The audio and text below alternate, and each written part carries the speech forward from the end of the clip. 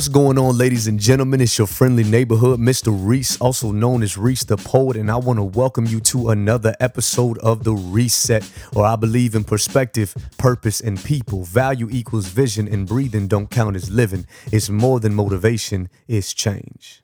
So I want to thank you guys. You know what? Let me say it again. So I want to thank you guys. I had to put a little more emphasis into it. I want to thank you all for all your support because I want to start this off with some big news. The Reset has officially crossed 100 downloads. Now, that may not seem like a lot to a lot of people, but the truth is I believe it is a milestone. It is just the beginning. And I believe it's a victory, not just for me, but for you. You did it. I mean, honestly, I'm just the instrument and he is the speaker. You are the ones that shared. You are the ones that told your friends. You are the ones that went out there and did the footwork. And so I thank you so much. I thank you for your support. I thank you for all the people that have been there from the very beginning. And so I really appreciate that. And this is just the beginning. Like I say, I think we'll next milestone 500, then 1,000, and then 1 million, And so, so I really appreciate all you guys are doing. I appreciate all the support. I'm glad that you all enjoy yourselves. And honestly, on the other side of that is maybe you have a story. Maybe you have some words that you feel like need to be said. Maybe you have something. Maybe your story is the key that could set someone free. Maybe you have been thinking in your heart, man, I really would love to do that. I would love to have my own podcast or maybe my own little show. Well, the truth is that you can. And I highly recommend when you need a host to get Captivate. That's who I'm with. You look at my player, look at the bottom, you see the little Captivate button. I say, click that, and they will take full care of you. I really enjoy them, good customer service. I mean, they're user-friendly and allows you to really get your message out there because your message matters. Every single one of you matters. When I talk about 100 downloads, yeah, it may be a drop in a bucket, but the truth is that it's a big deal for us because every single one of you counts. To me, every single one of you counts. Every time you download, it makes a difference. You further the movement. You encourage me. You fill me with so much fire because I know that there's people who are listening, and I know that there is a message that needs to be heard. And I know that you all are the change agents that are going to take this fire and fuel and going to go impact the world. You matter. Every single one of you, just like every single download. So anyway, all right. So I want to go ahead and jump into this thing with our quote. And I want us to really take a moment and really let this permeate in our minds. Let this really dig deep. Check this out. Life is a series of defining moments. Everything we do and say are like words in a book. And they paint the portrait of who we are in the heart and mind of the reader. So let me say that again. Life is a series of defining moments. Everything we do and say are like words in a book, and they paint the portrait in the heart and minds of paint the portrait of who we are in the heart and mind of the reader. So the truth is, ladies and gentlemen, that you are being watched. Every day, someone is reading you. They're reading your soul. They're reading your identity. They're reading who you are based off of your actions. And although your mind may want to do something different, and although your heart may be different, the truth is what you do, what do they say? Actions speak much louder than words. I mean, we know this all too well with people who have children. Whether you like it or not, your children are watching you. They're watching everything you do, everything you say. They're watching how you act. And more than anything, what do? They respond to what you say, but they copy what you act. They copy how you act, rather. I learned this. I don't have children of my own, but I learned this with my babies, which are my youth group babies. I have worked with I've worked at an organization and I've worked with youth ages 5 years old all the way up to 18, 19 years old. And so you find that it is never more clear that children are watching you and are copying you than there. I learned that more than anything. And there were many stories I could tell you of how that showed how that showed itself very true. But there's one in particular that I wanted to share with you all that I'll never forget. I'll tell you about the 6-year-old that changed my life. The 6-year-old that changed my life. So I remember working at a particular program, and there was a young girl. 6 years old.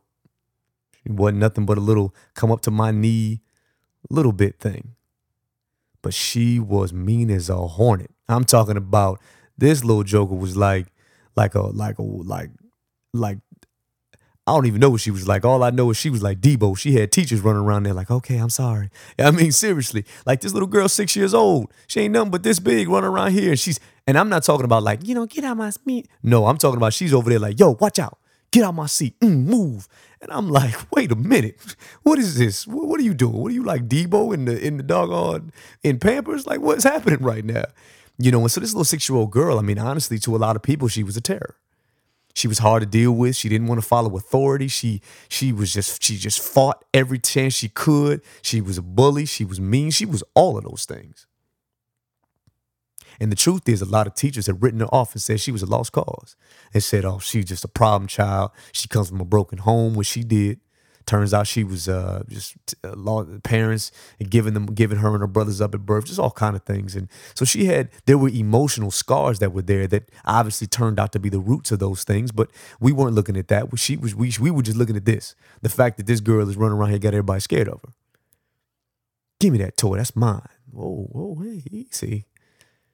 And I remember there was a particular relationship that she and I had. For whatever reason, she seemed to cling to me. She opened up to me. She softened up to me. There was a lot of times when no one could deal with her, they would come and get me, and I'd come over there and say, hey, you gonna sit down somewhere? Chill out. What you got your little fist balled up for? So I remember there was a particular incident, and this is where she changed my life. I remember she came out of the classroom. She got kicked out, unfortunately. I went over to her. She came up to me and said, I want to come with you. And I said, well, you can't come with me. You got to go back to class. Well, she looked at me, and she's got her fist all balled up, and she's, face all scrunched up, and she's angry. And I said, first of all, you need to unball your little fist because I ain't do nothing to you. So unball them little fists, chill out, relax them shoulders, and talk to me like a normal person. And so she's looking at me, and she kind of slow. I put my finger in between her little finger, her little hand, and I stretched it out. I was like, yeah, that's better. Relax. Now let me see that smile I like. And she turns around and she kind of looks at me. How kids, they try not to smile, but they're trying to be mad, but you're making them smile, and they're just kind of like, oh. And she looks at me and she smiled. And I said, there you go. That's what I'm talking about. That's the face I like. That's who I like right there.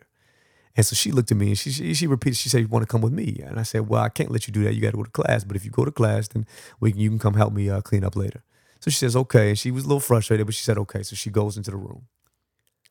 Approximately, I don't know, maybe about an hour later, I was working with my teenagers and I had them all in the cafeteria area. And so I left for 2 minutes to go check on the situation. I came back and my teenagers have lost their minds. I mean, literally, they are, I thought I was looking into the zoo. I said, what is going on? I mean, they've got, their brains clearly left their heads, went in the parking lot. They're jumping all over everything. They're throwing food. I mean, I was furious.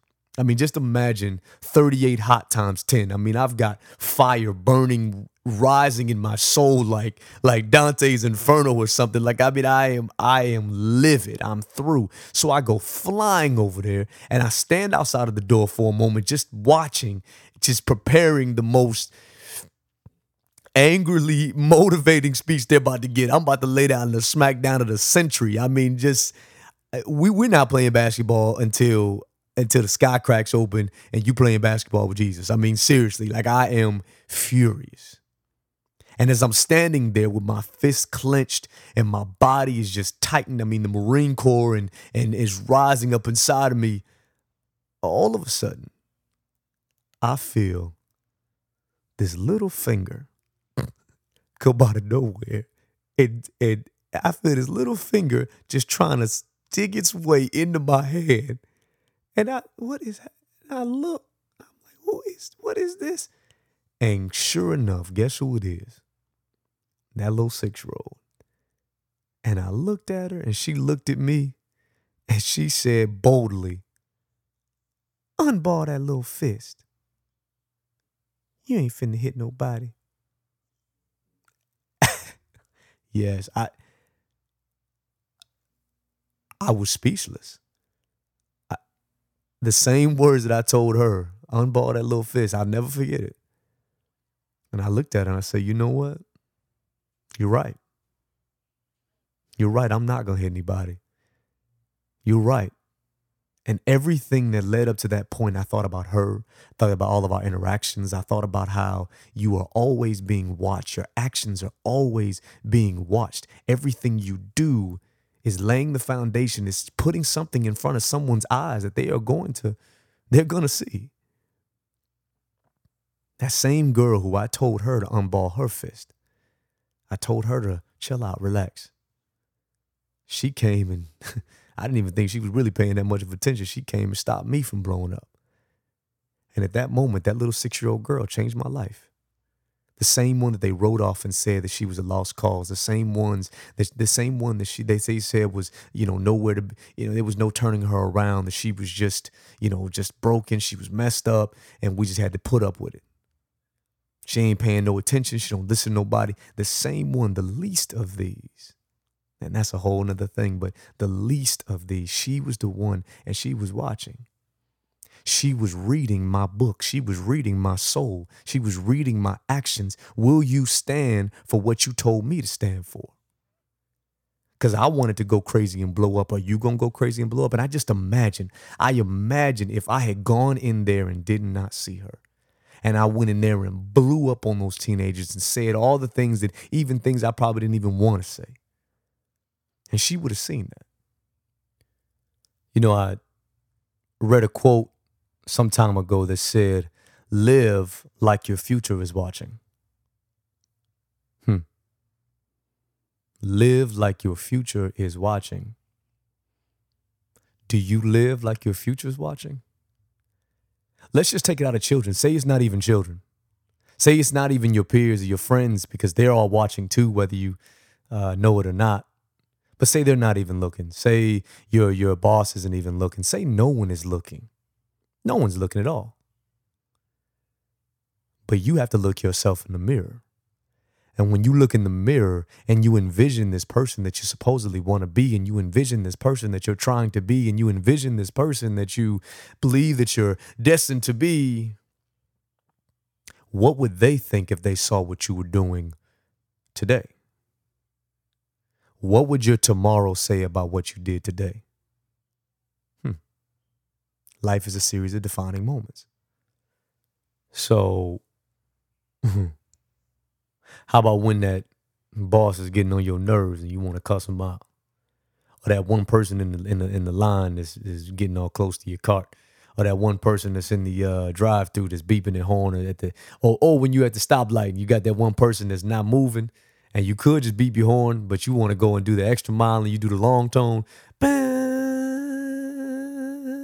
and all of that.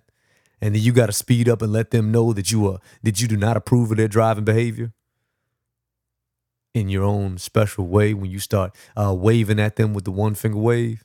Ooh, yeah. Life is a series of defining moments. When you go to your job and they got a few extra supplies laying around, they ain't paying no attention. It ain't like they counting this stuff. I mean, I could just slide a few. Life is a series of defining moments. And I'm not telling you what to do and not to do. I'm just telling you to be aware. These are decisions that you have to make. You line up, what is your ethical, what is your moral code? How do you want to be defined? How do you want to be remembered? Do you want to be like everybody else, or do you want to be different? Life is a series of defining moments.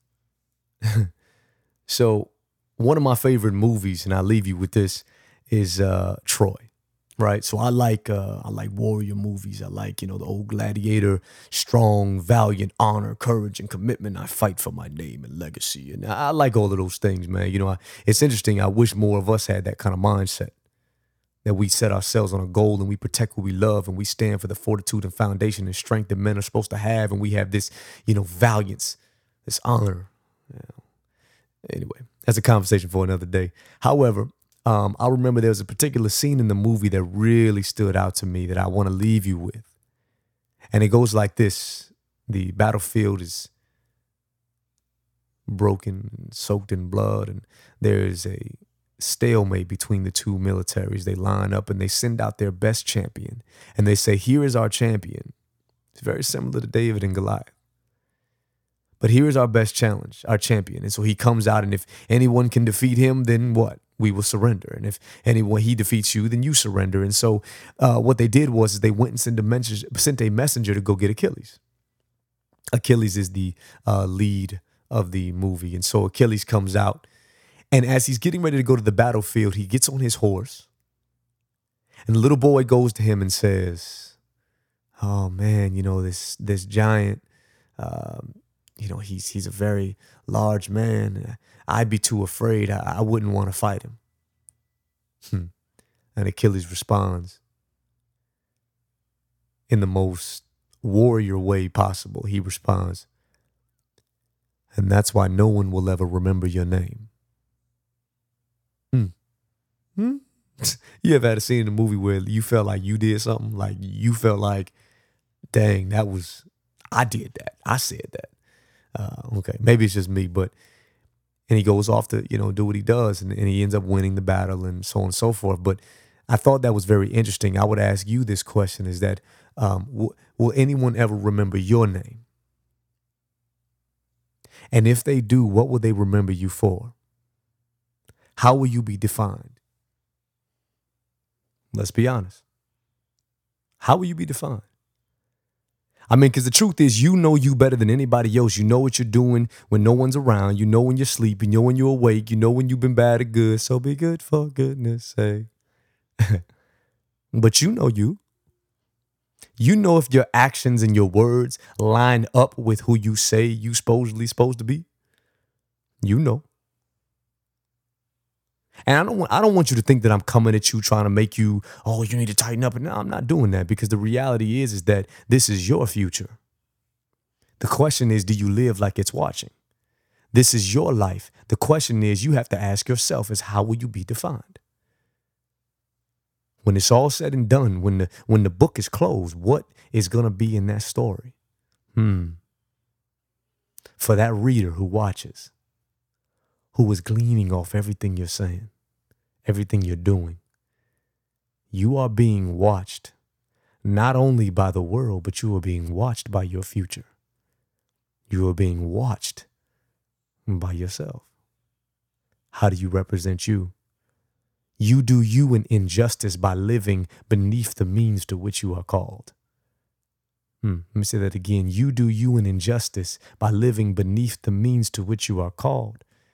That's character, honor, optimism, strength, excellence, nobility, these type of things. You are chosen for such a time as this.